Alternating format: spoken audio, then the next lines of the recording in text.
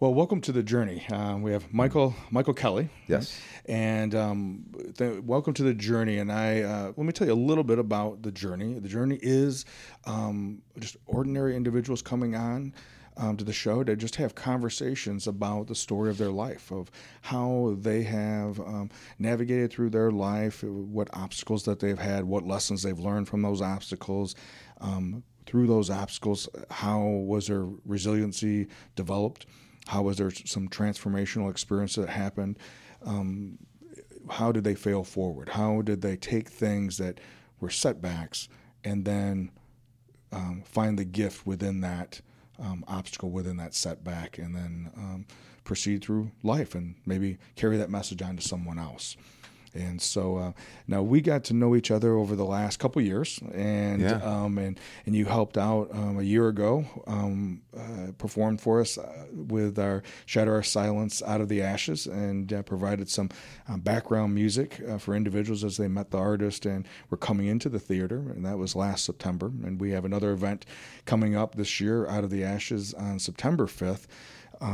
At Giovanni's, and so that'll be another opportunity for you to be part of that. And but before we jump into certain elements of your story and your experience of life, what do you do for fun when you have an opportunity to have fun, relax? What do you do for fun? When I do find that precious time off, I'm a Frisbee golf guy. Okay. I live in Freeport, and they got an awesome 18-hole I did not know that. there. Oh, yeah, at Crate Park. Freeport Park District rocks, by the way. Yeah. But and I use my bicycle as a golf cart, so to speak. And so, there's that, finding that time to spend with my grandkids. I have two. They just turned 2 and 4 yesterday. Oh, really? And so that's... There's a certain kind of peace, but yet craziness that goes with that. Sure.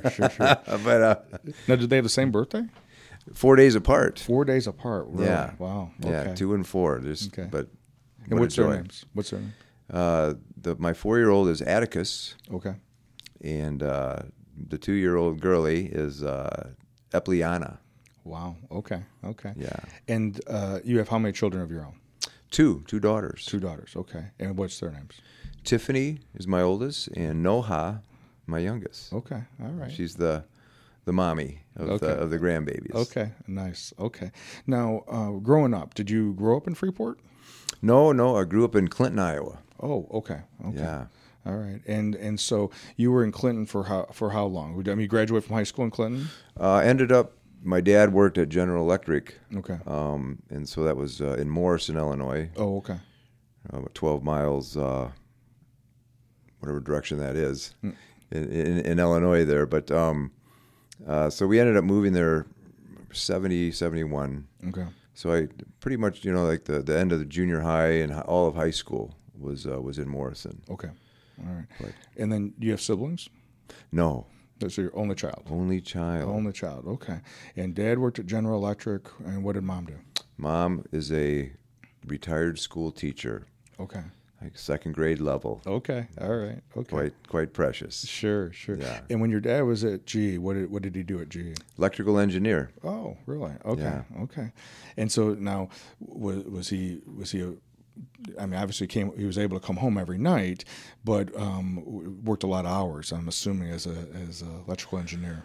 Well, from what I remember, I mean, he's my stepdad. I mean, I never ever call him that, but I didn't have a father all the way. He met my mother when I was like 7. Oh, okay. So okay. yeah, so there's that. There's a little fatherless time there. Okay. So so the person you refer to as Dad is technically your stepfather. Yes. And then your biological father. Have you ever met him? I finally met him face to face in my 40s. Oh, okay. Many years later. Sure. Okay. Yeah, he dropped my mom and I off, and I guess he said he'd be right back. But I don't know. He must have got lost somewhere. Yeah. So. Okay, got distracted. Kind of unclear of the whole story, you know. Sure, But my mom doesn't really talk about it much. So Sure. Okay. I understand. Yeah, yeah. So you were obviously with your mom from obviously birth, and then your dad came into the picture. Stepfather came into the picture when you were around 7, and so obviously that's going to make a big difference in how life goes and and all that. And so, if there was one thing that you can think of, what was it like being an only child? I have a younger sibling.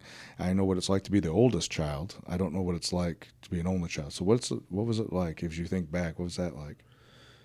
You know, it was very well. You know, being in the '60s and in the '70s. But you know, just that I didn't know what was out there. Okay. You know, and trying to figure it out. You know, the curiosity, technology. Well, there wasn't much. Mm-hmm. You know, the music and. You know, how do you learn about stuff? Mm-hmm. You know, it's on the playground. It's Mm-hmm. you know, at school or just wherever little social interaction I had. But you know, I just kind of clung to my mom, and I think there was some daycare and you know some babysitters and stuff like that. But you know, it's really kind of a blur. Mm-hmm. Mm-hmm. Sure. Well, and I. Even as an only child growing up, as your parents are getting older, and you shared with me about your parents now live in Florida, and so some of those responsibilities, well, I mean, all those responsibilities of parents getting older are now just on one. Yeah. You know, there's not 5 other siblings to share that with, and I mean, maybe there's some goods and bads of that, but nonetheless, that is an element.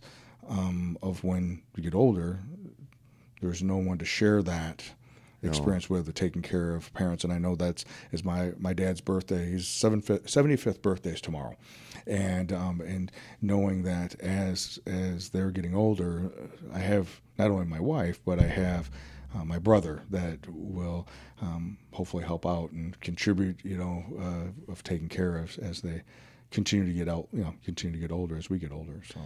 Yeah, that's there's a lot of talk. You know, they're here right now. They came up, they flew.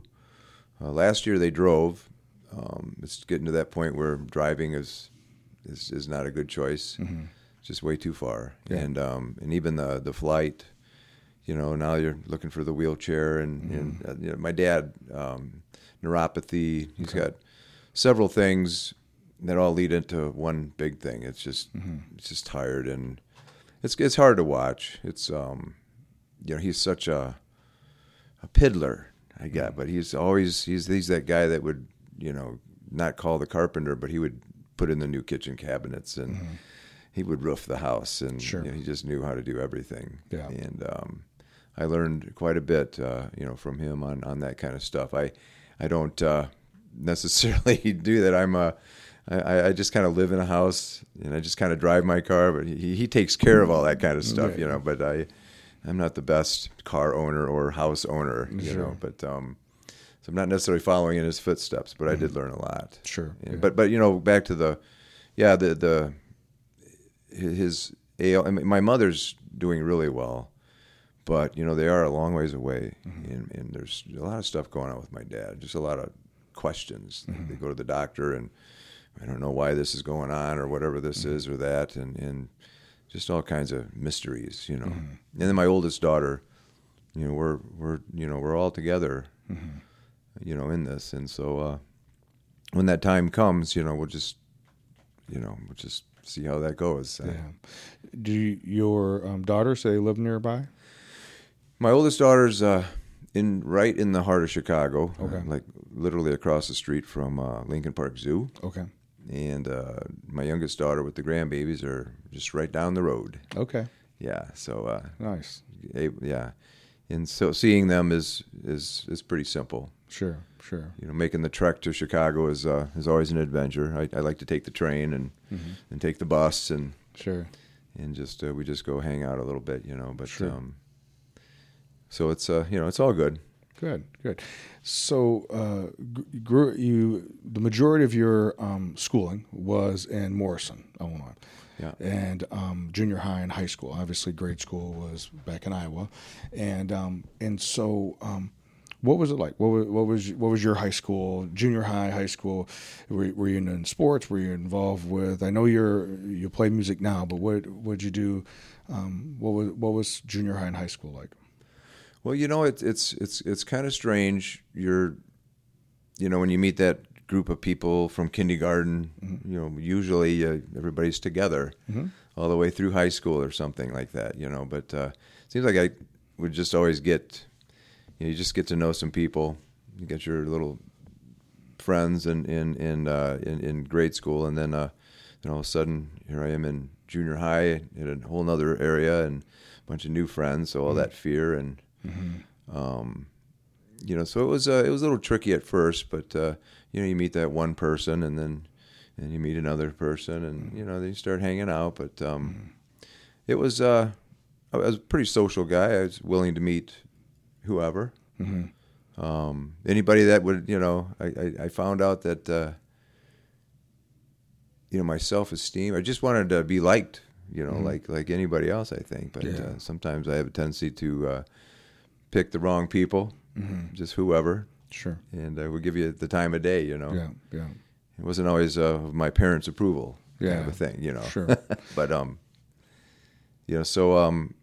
but, I think I was fairly normal in that, just other than the fact of being an only child. And I thought when they said that, when I found out that I was an only, the description, the definition or whatever, I thought they said lonely child. And so, Okay. so all of a sudden I'm just this lonely little boy, Yeah. Feel sorry for me. Sure. I'm all alone. Sure. But, and it was the 70s, and just, what you do, you ride your bikes and you go fishing and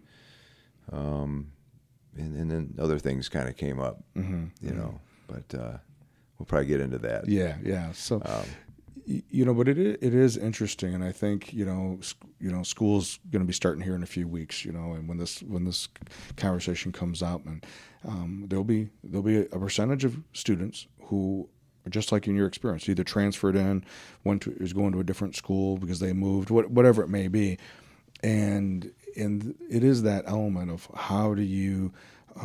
Where do I fit? Where do I plug in? Who am I? And you going to Morrison at the time of your junior high year, and even more so, you're trying to figure out who you are in the whole scheme of the world. And your world is a small little pocket of your community. But it's the time when if our parents have done a good job, and it sounds like your parents did, it is at that time period where we naturally, because they did a good job and we are connected with them, it's time to break away and explore socially outside of the home. And they talk about this, developing our identity, developing where we're at, and then we have this inner conflict of how do I fit in? This identity versus role confusion is a psychologist named Erik Erikson who came up with this during that time period, and it lasts all the way through our teen years typically. And I think there's a vulnerability that happens at that time period, and I think we can get involved because of just those reasons. I want to be liked, and maybe I don't fit in with this group or that group, or I perceive I wouldn't fit in with that group because they're smart, or they're good at sports, or they're good at art, or they're good at whatever it may be, and I've already put myself in a position where I don't fit in, or I pick up on social cues where they may not have welcomed me in. Maybe not even formally not welcomed you in, but and so then we end up getting maybe into a subgroup, and again, it goes back to what you just said. I just want to fit in somewhere. I just want to be liked, and we don't even consciously know this, other than we just want to try to plug in somewhere. But so you kind of alluded to this, that there was also possibly, or there was, you got involved with some individuals and maybe started experimenting, started exploring avenues that mom and dad probably wouldn't want to know, which at the time period in the late 60s and mid to late 60s and in the 70s, this was there was this element of given permission to be a little bit more counterculture. You could either be like mom and dad, exactly how mom and dad were, or you could find an alternative path. But like for me, I know it wasn't as clean as that, right? I was still living with them. Right. I still was under those. Oh man. Yeah. No, it seemed like, this is a weird analogy, but like North Korea, maybe I shouldn't I'm not going to get too political, but those people don't know what's going on. They don't know what's out there. I think that's so disguised, some of the politics and keeping your people down like that. But I mean, it seemed like I didn't know what was going on out there. Mm-hmm. What was in my house, we had like 2 albums, a Blood, Sweat, and Tear record and a Herb Alpert one. The one with that chick with the whipped cream all over her. Oh yeah, I remember that album. Yeah, ooh baby, but there's something about that. But just the music, and my dad was like a talk show guy on the radio. He'd take the family truckster with the wood grain paneling. Mm-hmm. I might get a 15 minutes of music, of WLS and whatever was going on then, but not much. And so I didn't know what was out there. Yeah. But then you go to school and your friends are talking about Foghat or who are they, and bringing an album to school. And I'm like, wow, what is that? And you're just learning, and so it was not that they were hiding things from me, but I just noticed that my friends were doing other things that it didn't seem like I was able to do. Okay. So that may have been, and again, this isn't criticism of only children. It's not. This isn't that at all. But it is one of the setbacks, right? Of being an only child. You're only going to be exposed in the house to what your parents expose you to, right? And it may be what they do. Yeah. Maybe because that's how they were parented, right? And most likely that's how it happened. So you've talked about music a couple times. So what was there's a gravitation toward, there's something about music that pulled you at an early age, even if you only got 15 minutes of WLS. So what was that pull? What was that? Well, you just hear it, it was like, man, what is that? Kind of reminds me of Steve Martin in The Jerk. I don't know, when he finally hears that little radio show in the middle of the night and he hears that jazz, he's like, if there's more, there must be more of this, and it was just that. And my dad had all sisters. And just a quick side note, my dad's his last sister passed away just this last week. And oh, right. Okay. I'm sorry. So that's we had birthdays of babies yesterday and visitations and funerals tomorrow. So it's kind of one of those bittersweet moments. But my one aunt, 20-year difference of my dad. We would go over there on Sundays after church, and my Aunt Susie, and man, she'd, hey, come on up to my room, and turn me on to the Monkees and the Stones and the Beatles. She was a Beatle freak, and just whatever was going on at that time, I got to hear all this stuff, and it was like more and more and more, And so this was your aunt that maybe was the first real introduction to music, different types of music. So I'm like this little twerpy kid, butch haircut, just kind of a dork, going through that phase, and I'm 8 or 9, and going over to her house and she's spinning, the records for me and showing me this stuff. And nice. So she was very instrumental in getting me into that, along with friends who, had all these cassettes. Sure. I remember Hotel California when it came out. And this friend of mine had this cassette, and it's like, wow, this is amazing, Yeah. It's interesting when you talk about that. I was born in 1968, and it was probably, I don't remember, maybe 74, something like that, 74, 75, around that time period maybe.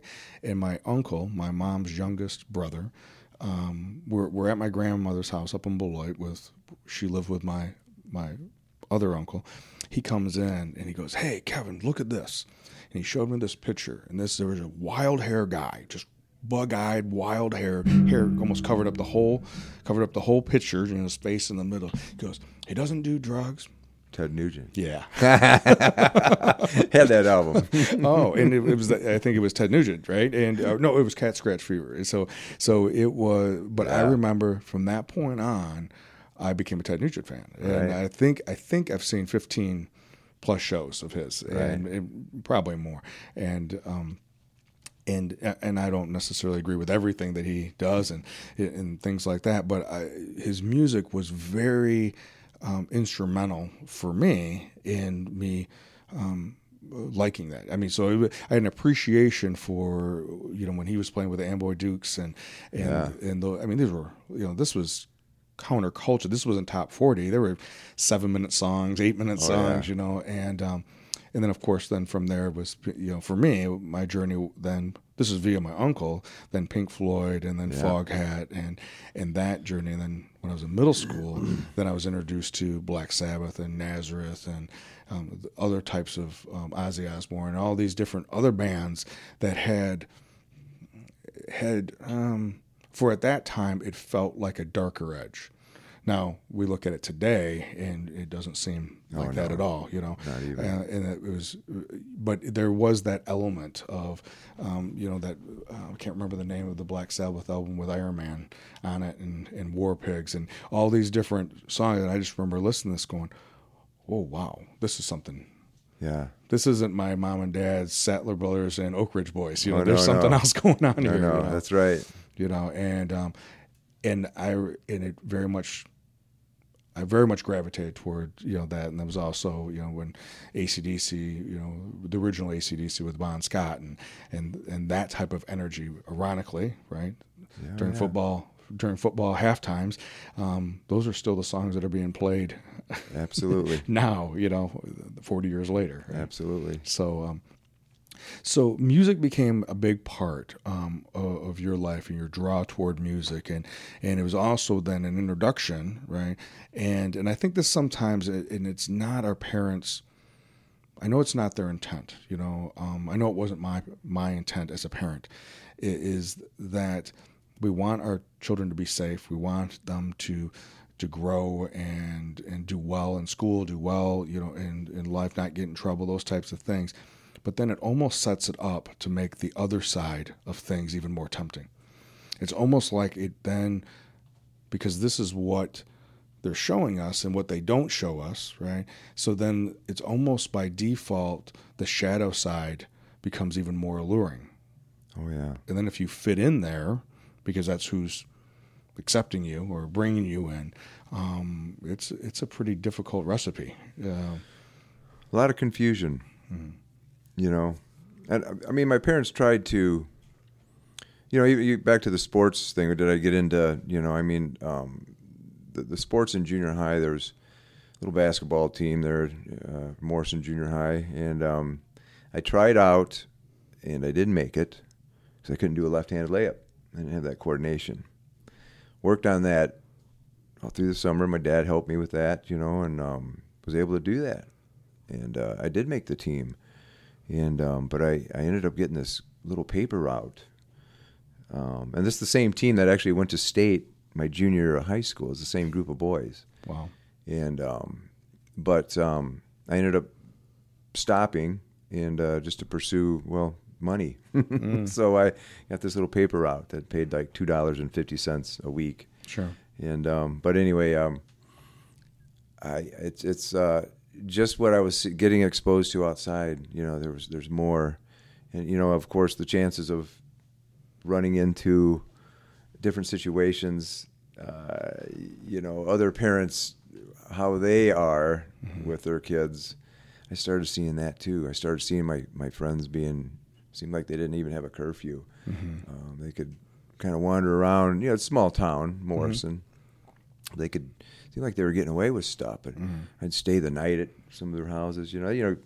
Cigarettes. Everybody seemed to be smoking, and I never had any money, so it's like everybody. I was becoming a mooch because I started exploring that thing, and but I could go to my friend's house and stay the night, and it seemed like we could do anything. And but their parents would come home, like at midnight, but in reality they were closing down the country club, and coming home maybe a little intoxicated, and right. I never saw anything like that, from my parents. And they were good moral people. I mean, kudos to my parents. This is not they were wrong, they were really protecting me from outside influences, and I started to fight a little bit, push back against that. Rebellion started to kick in, right? And once I got a taste of that, it got worse. So, well, and I know in my own journey, it was somewhat similar. Sports were always my thing, and I tasted some success early on because of that, and that was a major shift for me. But along with that, because of the school that I went to, a lot of those athletes in middle school were also individuals that if I spent the night at their house, they were also the ones that you could sneak out of the house. There was, first introduced to, smoking weed or drinking or whatever it may be. And, but it was also, there were individuals I also played sports with. I played football, wrestled, and ran track with. For me, because I had so much of my identity wrapped up in the sports performance, and I noticed it affecting my motivation and my drive, it was an easy thing for me to say, no. Still wanted to be friends with those guys, still wanted to hang out with them, still wanted to do certain elements of that, but there's certain things that I didn't participate in because for me, I connected that if I did that, then it was affecting something that I knew had value for me. It allowed me to go from invisible to visible. It allowed me to, at least that was how I thought. And I was fortunate enough that I had, and not that I had a problem with anything. We're talking about a handful of exposures, to doing stuff, but I made that connection that this is somehow affecting that kick. Want to push a little bit harder when I was working out by myself or whatever. And I remember making that decision that, okay, no, I'm not going to do this. And but it again went back to because of the performance, the sports performance, which is a whole nother issues later on in life. But I was the complete opposite. I didn't have the common sense, the smarts, whatever it is to say no. You mentioned the weed. It started with smoking a cigarette. I remember not realizing you're supposed to inhale, and I was having a cigarette. This is Salem. I remember exactly what it was, and this guy said, "My friend, hey, you need to inhale." What? What do you mean? So he showed me, and I did it, and wow, I got so dizzy. I mean, I had like bed spins. Mm-hmm. And of course, my little unbeknownst to me that I was, had some addictive traits. Mm-hmm. I wanted another one, and that's when I turned green and threw up. So it's like there should be some foreshadowing there. Oh yeah, just little did I know what was about to come down in the next 30 years or whatever. But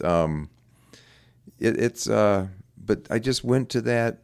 There was a certain acceptance, but at the same time I was always just mooching cigarettes, which is like, then you get called names, then you start getting that stuff going on, when you think you're hanging with your friends, but you don't have any money, and everybody else seemed to must got allowance or something, but everybody had cigarettes. Mm-hmm. Everybody might have had weed, everybody had something, and I was just always kind of hanging around and, hey, can I get some of that? Can I get one of those? And when you start being called a mooch, and people don't want to really hang out with you anymore because you're just always mooching stuff, and I didn't mean to, but it's just the way it was. But it started.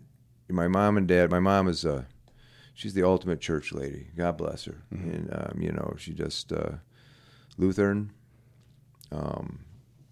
It started. It's sometimes I joke. I say I got my drug problem because I was drugged to church, But I didn't quite get the deal, and I think I was like most kids. You're sitting in church, and thank God for the half a stick of gum my mom would give me, and hopefully the bulletin had some space on there so I could draw a little bit, because I just was not interested in anything that had to do with it. But church camp, the summer I was going to be a freshman in high school, signed up for that, and that's the first time I ever smoked pot. So I was like, man, my parents are like, so did you have fun, honey? And I'm like, yeah, yeah. You want to do that again? Oh, yeah. I want to go back to church camp. So wait a whole another year, Sure. And that was just my little secret. Yeah. But these kids from Chicago, I tell you, man, they were onto something. These big city kids, but couldn't wait to get back the next year. Some gal named Sunshine. I don't know if that was her first name or last name, but sure. But it was quite the adventure. Sure. When you and I've known your story, but at some point it went from experimenting, right, and then it started. And again, I think you nailed it when you said secrets. When we start having that secrets, we start doing that double life, right? That's a contributing factor as when we start getting farther and farther into that dark side, farther and farther into the world of addiction because of secrets, and then all the things that imply, the shame that comes with that secret, and how they want you to be, meaning whoever they are. In this case, maybe it's mom and dad. But then you've tasted something. You tasted what it was like, that if I do this is how I can feel different, let alone there's then also a community piece or a cultural piece that, get relational piece that gets tied into that. But that feeling shifts things. And you've said numerous times this morning that there's more out there. And first it was music, and then there was other things. And when for you do you think that it turned into a problem? When did it go from experimenting or socializing, or did it turn into a problem? And maybe it was early on, I don't know, but when did it turn for a problem for you? Well, in a nutshell, for that whole 4 years of high school, I was a team player on the football team. I wasn't one of those guys that got to start varsity his freshman year, but I played freshman.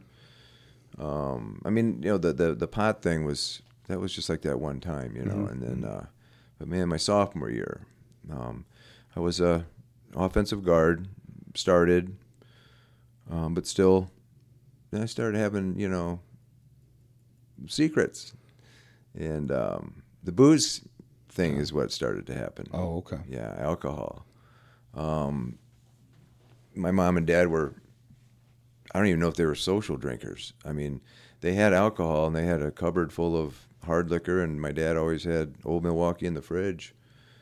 But he would always drink tea after he get done cutting the grass or something like that. I never saw them drink. Mm-hmm. When they go out for the night, they were the kind that would come home at 9, not midnight, Sure, yeah. And, but you start doing, people are having a house party, and when I discovered that the alcohol is what, I am somebody now. This set me free, and I was the kind of immediately. I mean, my first drunk was alcoholic, no doubt about it. Couldn't stop. I think it was probably the mixture of vodka, gin, whiskey, and I think the cream de mint is what got me.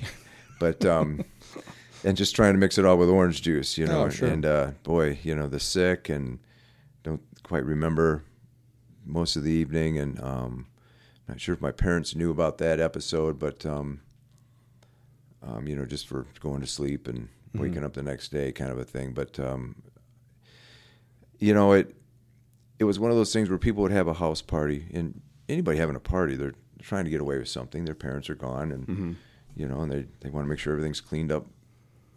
But when it's done, and I was the guy that would fall through the screen window or break a lamp, or I couldn't walk, and Kelly, you're not cool, man. We can't have you around here, because everybody's trying to get away with something. Right. And I was going to make it to where they're all going to get caught, because of I couldn't hold my liquor. And, drinking and smoking pot and taking pills and things like that seemed to be, that's all. I thought everybody did that. I didn't realize that a good percentage of the people just in my class didn't do that.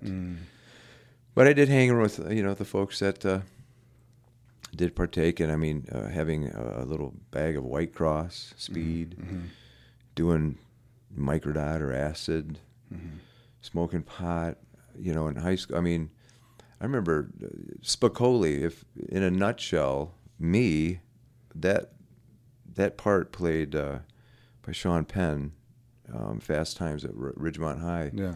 I was that guy. Okay. Totally. Okay. I remember sitting in a friend's Volkswagen Bug. This is before school, smoking a joint and wearing sweater vests and like we couldn't be smell, and then walking right into class. And first class was yearbook. I was actually a photographer for yearbook. Okay. And Mrs. I don't know if I can mention names, but she great, cool lady. She'd say to my friend and I, fellas, why don't you meet out in the hall? Come here. Listen, we've got a yearbook to get done. I don't really have a problem with pot, but you coming into my class stoned every day is a problem because we have this yearbook to get done. Okay, Mrs. Blank. Okay, well, we won't do that anymore. So we, wait till lunch, or whatever. Sure. So we could get this yearbook done. Sure. But unfortunately, my photography skills, they weren't. I had the 35 millimeter camera, and I was kind of, finding these cool things to do, like this gentleman here, and drugs and alcohol was just totally getting in my way, and I had no idea that that was going on. That was interfering. Oh, not at all. Yeah. But I went all the way to wrestling state. I wasn't the wrestler. We had a few of the guys from our class go to state, and so I went down there with a couple other guys, drinking, taking Valium. I don't even remember the trip. This is like... And you were supposed to be the photographer. Never made it to the wrestling match. Didn't get any pictures. Luckily, some parent was in the audience and took a couple. This is the 70s where digital, all these devices and taking quality pictures was not happening yet. I needed to be down by the mat and taking pictures, and didn't make it. And I didn't see that as a problem yet. The fact that I mentioned football, my sophomore year was, I was a team player, like I said. It wasn't a standout, but I was part of the team. Junior year, I got kicked off for smoking cigarettes. My senior year, I got kicked off for drinking at the homecoming dance. Bottle of schnapps was involved, and an English teacher was involved, and I was pretty wasted at the dance, and I had a date, and she couldn't handle me. I think she walked out during the dinner. I don't really remember it that well, but this is still in high school. This is just high school stuff. Sure.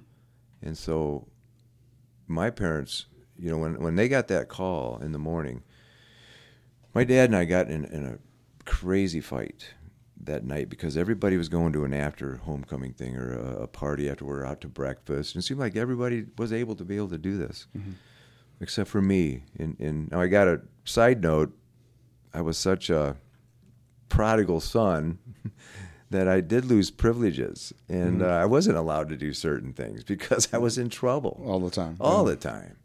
And then so I remember getting in a fight with my dad about the curfew and when I was supposed to be home at 11. Everybody else is going to be out, infinite. Tickets stay out, however. And I couldn't, and I was just irate and just a little poop, and called them a lot of names, and well, it was a bad fight, and the door slamming and all that crap. And they went out that night. Well, back up. I was at the party, in the cafeteria at the high school, and I was handing a bottle of schnapps to this friend of mine, and this hand out of the sky came out of nowhere, and it was an English teacher. And she grabbed that bottle, and trouble was about to go down, and somebody said, "You better get out of here, man," and so I just ran. I ran home, and it was clear across town. I think I stopped to vomit a couple of times. I ended up at home before my parents got. Remember, they were the ones that got home at 9:30. I was home sleeping like a little angel when they came home, and they just knew, well, Mike's home. This is weird. Something's up. We went through all of that, and here he is sleeping like a little baby, passed out. But they didn't know that yet. And the next morning, the phone rings. It's Sunday morning. My dad, hello? Uh-huh. I mean, you could just hear the voice, and then the amount of time from the telephone to the hallway to my room, I could count 1,001, 1,002, 1,000. Here comes the door opening up, the covers come off, and all hell breaks loose. I'm kicked out of school. My mom's a school teacher in this little town. Mrs. Kelly was known, still is. I mean, just as 3 years ago, I was getting a massage at a therapeutic massage on my neck, and the gal had mentioned that she lived in Rock Falls, but then she had a little stint in Morrison, and I said, "Morrison, that's where I'm from," blah, blah, blah. Yeah, my mom was a school teacher, and Mrs. Kelly, oh my God, I loved her, I mean, Sure. just to this day, And so my reputation and what they stood for, and their moral values, and I just didn't want anything to do with it, and I was just an embarrassment to them. And I know I was very disappointed in my dad getting off the football. He was proud of me, and Being on the football team. yeah, and I was starting my senior year. I was a nose guard, 155 pounds, but man, I could shoot that 2-hole, and I nailed that quarterback every time before they even knew what was happening. I mean, I was doing pretty good, and we were, I think we won 5 games and maybe lost. We were actually, maybe we're going to be in the playoffs and stuff. And it just, I got kicked off the second time. I never got my varsity letter, and just disappointment. And so then you go into that, well, they're mad. They're disappointed. And I didn't have enough smarts to understand that. So now I'm going to take it even further and make them sound like they're bad, because I'm grounded for the rest of my life. And it was just, and little did I know that for the next 20 years, it was going to get a whole lot worse. And so that whole addiction started. I just wanted to be accepted. Yeah. I wanted to be somebody else's name. I wanted to be called Jeremy. I was in a rock band. Just ask anybody at the campground when we'd go down on our family trips to Florida, these people I would never see anymore. I was somebody down there because I could just BS my way through everything. Make a story up. Just lie. I was a black belt in karate until I got my butt kicked one time, and scuba diver, because I read about it, so I knew enough about it. I never did any of these things. I just wanted this acceptance. And so if I could be this or I could be that or make it up, people would like me. Yeah. I had a guitar that my parents were willing to do anything for me. Yeah. I think I took a handful of guitar lessons, and I know I did, but there was a particular chord. It was an F chord. That's probably a reason why I called an F chord an effing chord. But I mean, it was just a hard chord to do, and Stairway to Heaven and certain cool songs weren't even around to be learned yet, But I made myself out to be more of a guitar player than I really was, you know. But nobody could see me. I did not ever get that opportunity to play in front of anybody, but it was just full of it, man. Well, and one of the things that I think as an addiction counselor, when I'm trying to educate people, trying to explain to people either who are actively involved themselves and are teetering on needing to get into recovery because it's now taken over their life, but it's almost like you said, twofold. One is the social emotional piece that there's something I'm looking for. I'm looking for something more. I'm searching for something more. I want to be somebody more, and not necessarily knowing how to do it. So we take shortcuts, not telling the truth, making stuff up, keeping secrets, right? And then the other piece, like you said, there was something different when you introduced alcohol into your system. There was some kind of thing, and as a general rule, we look at it as from a genetic standpoint. Most individuals that fall into alcoholism, later say that they're alcoholic, will talk about their first experience with alcohol as being something was different, right? And not all alcoholics, right? There's 1,000 different types of alcoholics, but the ones that early on, right? Like you said, that you had that experience, and you may have practiced a lot, so you would think because you practiced a lot, you'd be able to hold your alcohol, but it was because it had a different effect on you Absolutely. than someone else. And that part of it not wanting to end, not wanting the party to end, not wanting, because whatever reason, there was a part where you didn't want that restriction. You didn't want that party to be over. So one of it's the addictive piece. The other part of it is this wanting to fit in, social, emotional, and then be accepted. And it's you experienced, if I tell made up story, then, oh, look at that. I got away with it. It worked. Yeah. It's kind of like getting away with smoking cigarettes or drinking or whatever. As we kind of move forward, you've been sober now for how long? Going on 5 years. 5 years in recovery. This time. I've been in recovery. I crawled back into AA about 20 years ago. Okay. And that was kind of a rough start. Mm-hmm. Didn't really want it. Mm-hmm. I needed to change. Yeah. And I saw the work involved. I was like, oh, yeah, this is going to be kind of crazy. But and what longest amount of sobriety prior to these 5 years? What was the longest amount that you stretched together? These last 10 years, they just weren't in a row. But I had a year, then a 2-year period, and this run's been really good. 5 years consecutively. Yeah. Okay. Yeah. What's different? Just doing the work. Okay. So go ahead. Well, I'm a big fan of AA. Okay. And they have a very simple program. Yeah. Yeah. And with the 12 steps, right? Oh, yeah. In those principles, there's obviously the steps within themselves and the fellowship that comes with that, and the individuals that have been there before that you can get guidance from. Absolutely. But as you've mentioned already, it's not. I think it's important for everyone to know, right? Is that it's just like church or sports or whatever. When a person's doing well in life, or when they're not doing well in life,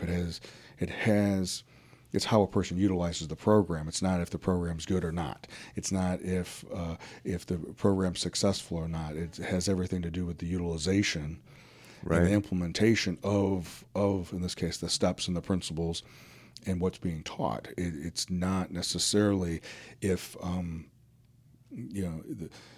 people who are critics of either of church or the educational system or whatever it may be, they'll say, well, see, it doesn't working.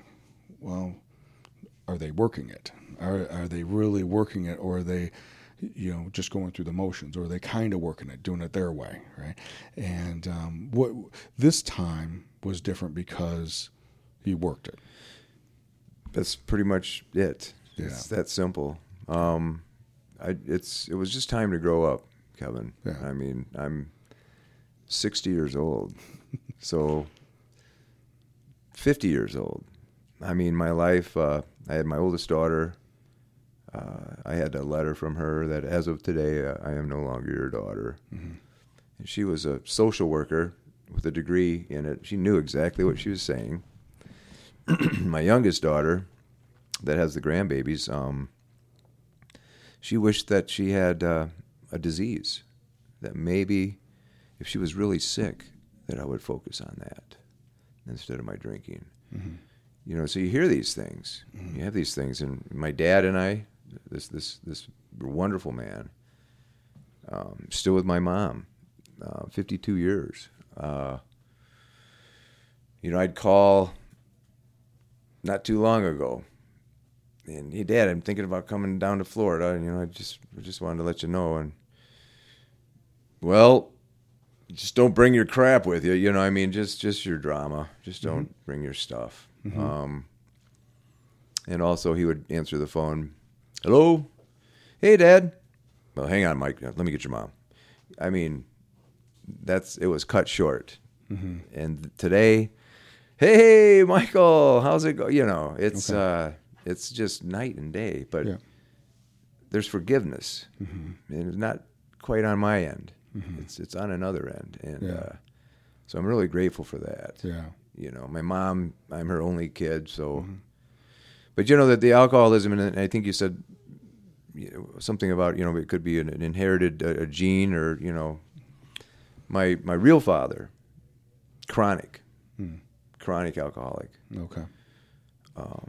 And liked girls. Okay. But all at the same time. Yeah. And strangely enough, I never witnessed any of his stuff. Yeah. Nothing. And I became just like him. Yeah. I didn't even hear stories. Yeah. I knew nothing. And I became just like him. Yeah. And then my grandfather, my mother's father, but she got to see him sober for like 5 years, but heavy smoker, real man, you know, she lived with alcohol like that magnitude that I think that she couldn't even really have friends over, kind of a thing, you know, back in the day. But so this alcoholism thing has been around for a while. My dad has been exposed to it too, just with some of his brother-in-laws. Sure. And, but anyway. Well, and I think, you know, and that's where we talk about the genetic predisposition, how our body craves a certain amount of dopamine, a certain amount of things, and then when we get this alcohol rush or the chase or the excitement of meeting someone new, and that honeymoon phase of meeting someone new, even if the cycle time's just a night, right? Those are all things that certain individuals will have a predisposition to, or lack of a better term, allergic reaction to. I want more. You know, there's a hole in the bucket, and you need more to fill it up. And so that, I think there's an element, and then until we surrender, right? That's one of the concepts we talk about. Until we surrender and humble ourselves enough to surrender, but then also learn to get that same feeling, because there's nothing wrong with the feeling. It's just I got to find different avenues to get the same feeling, because if I don't, then I'm just going to be depressed. It's like being on a diet, right? Oh, yeah. And diets are never successful long term. You got to figure out how to change your eating lifestyle. You know, you got to change. You know, it's about changing that mindset, changing that lifestyle. And so, I know you've been a musician. You've been obviously into music your entire life, and tell us a little bit about what you do with music now, and then how is it different now that you're 5 years sober? Well, it's my lifeline. Between playing music and teaching it, I think the biggest, most important part is the teaching aspect. The hundreds of students, and I can count on one hand a few little negative situations with a student, but they've all been awesome, you know, and I'm able to talk about music, speak into their life, especially with young guys. You know, I can kind of talk a little bit about what it's like to be a musician, how you're supposed to be. Mm-hmm. You know, for me, you know, that old cliche, sex, drugs, and rock and roll. Sex and drugs just about took the rock and roll away from me. Mm-hmm. And because that's a whole other aspect, was the relationships. Mm-hmm. Too, I just get off the subject for a second. Relationships was the quickest white chip picker-upper for me. And a white chip is, you know, cashing in your 1-year coin or 2-year coin or a 10-year coin and picking up a white chip because you decided to try it again. And I would typically pick the most messed up person because then I started learning about codependency and that whole concept. But back to the music thing. So it wasn't always just the alcohol. Alcohol is a symptom, getting down to that cause and condition of that insecurity, that why can't I just meet this person? Why can't I just like myself? That's what I had to discover. Right. Why can't I be okay with me? And I missed that. I had so many people telling me that. I've gone through a few sponsors that actually kind of had to let me go. Just Mike, they become friends, and I'm still doing things that they would really suggest that I don't. Not drinking, but being involved with somebody that's just pure toxic, and I that codependency and that insecurity there. Well, for the individuals who don't really understand with codependency, is this idea starts with wanting to be wanted. And wanting for a price, wanting to help someone else out. Oh, yeah. Right? Thinking that you can be that one to help someone else out. And then when it doesn't work out, the devastation, and then, of course, the anger, and then, of course, then feeling guilty because you're angry. And so then you try to rescue again, and then you fall into a victim stance because you're disappointed or hurt that it didn't go the way you wanted. And then you go into persecutor, and we're around the triangle again, right? There's a story that a long time ago, when I was just a little boy, 6 years old probably, my grandma, who was my hero, my mother's mom, and she worked on the railroad, and she cooked for the men on the railroad, and they lived on a train, an old converted passenger train, so it was quite cool to go see and visit grandma on the train, when I was a little kid in Chicago Northwestern.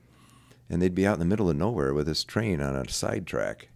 And but we'd go to the grocery store every day and pick up groceries because she had to cook every night for all these guys. And I remember my mom or my grandma buying this gift for my mother because I was staying there for a couple of weeks for the summer, and my mom was going to come that week to pick me up, take me back home. And she said, "Now, don't you tell your mom that I bought this." I'm like, "Oh, no, Grandma, I won't do this." Well, the minute I saw my mom, guess what? Grandma bought you, and she's like, "Michael, I don't like you anymore." She said that to me, and it was like, and I know what she meant today, sarcasm. It just was that thing that we do every now and then, And to this, my last ex-wife, 10 years ago, said to me, "Did somebody tell you they don't like you?" And I was like, "What do you mean?" We were in one of our heated moments, which was daily. And then she says, "Well, every time we get like this, you always say, 'I suppose you don't like me anymore.'" And it just hit me. So there's that cause and condition. Yep. I just wanted to be liked. Yeah. And it was a huge thing. Yeah. And I wanted everybody to like me. Yeah. And I'm a people person. I've learned that about myself. I'm very social, very friendly, kind, courteous. What I learned in kindergarten. Yeah. And, but I became, a people pleaser. Man, I'd give you the rest of my pot.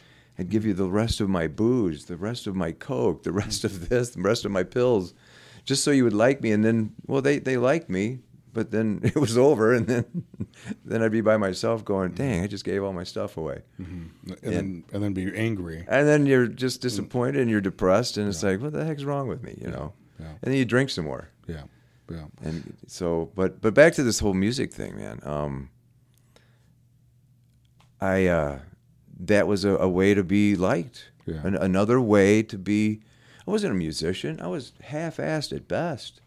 I was always like that as a student.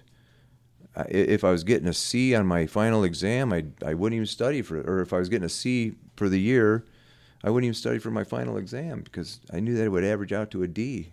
Because it just, it wasn't that I was stupid, I just didn't do the work. Yeah. It's like my program. Yeah, the lack of discipline, right? No discipline, zero. Just pure rebellion and complete idiot. I was a freaking idiot. I call myself a dumbass a lot, and it's true. But well, let me jump on that for just a second, because I've gotten to know you over the last 2 years, and dumbass would not be what I would think. I do think you've had some experience with taking shortcuts. oh yeah, And I think that sometimes you default to the shortcut. right. And that actually was a learned behavior that was pretty smart initially.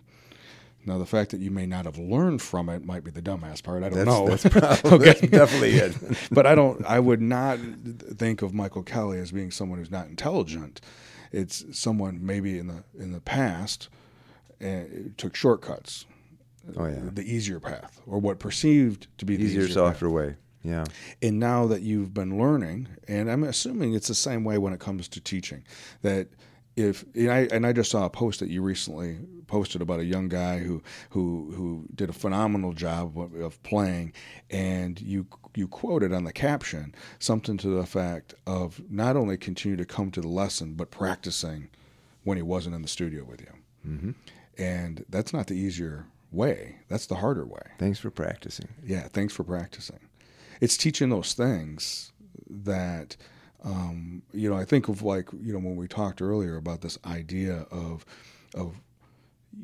addiction and alcoholism and keeping secrets and shortcuts, that had became your normal. And for you to cross that threshold into recovery and do a different path for a while there, maybe even still, there's disorder. There's this, how do I do this? And there's going to be temptations. People are going to hurt you, and people are going to disappoint you, and then, how do I get out of my head, right? How many times do we have conversations while I'm riding the bike and we're talking, about little things, right? Oh yeah, I know. And how to choose a humbler path, how to, and that it's okay, and now with your students, as well as when you perform, you're able to give some of those lessons back. Yeah. Oh yeah. Let alone your parents, because I know that you and your parents are much closer today than you were 3 years ago. Yeah, my parents went to a meeting with me yesterday. I actually I chaired a meeting yesterday morning, and it was a really great meeting. There was a lot of recovery, a lot of sobriety. Yeah. And one gal had 27 years, another gentleman had like a year, and it was his aunt, so family kind of a thing, and but my parents were present, and nice. They got to see. They've been to an AA meeting or two with me before, but my mom's just always a ball of tears because she just sees what goes on in it in a meeting. Well, she feels the pain, right? Well, and she sees the joy, and she sees the recovery. Yeah. And has to be grateful for where you're at today. There's no doubt. As we know, though, it's one day at a time. One day. As we know that we still have to choose today to do the next right thing. That's right. When there's some temptations to do the alternative. So, yeah. But Mike, as we get ready to wrap up for today, and I really appreciate you being on. I even more so appreciate what you're doing for individuals in the community who want to learn the music. What if there was something that you would want to share as we part today? What would you want to share?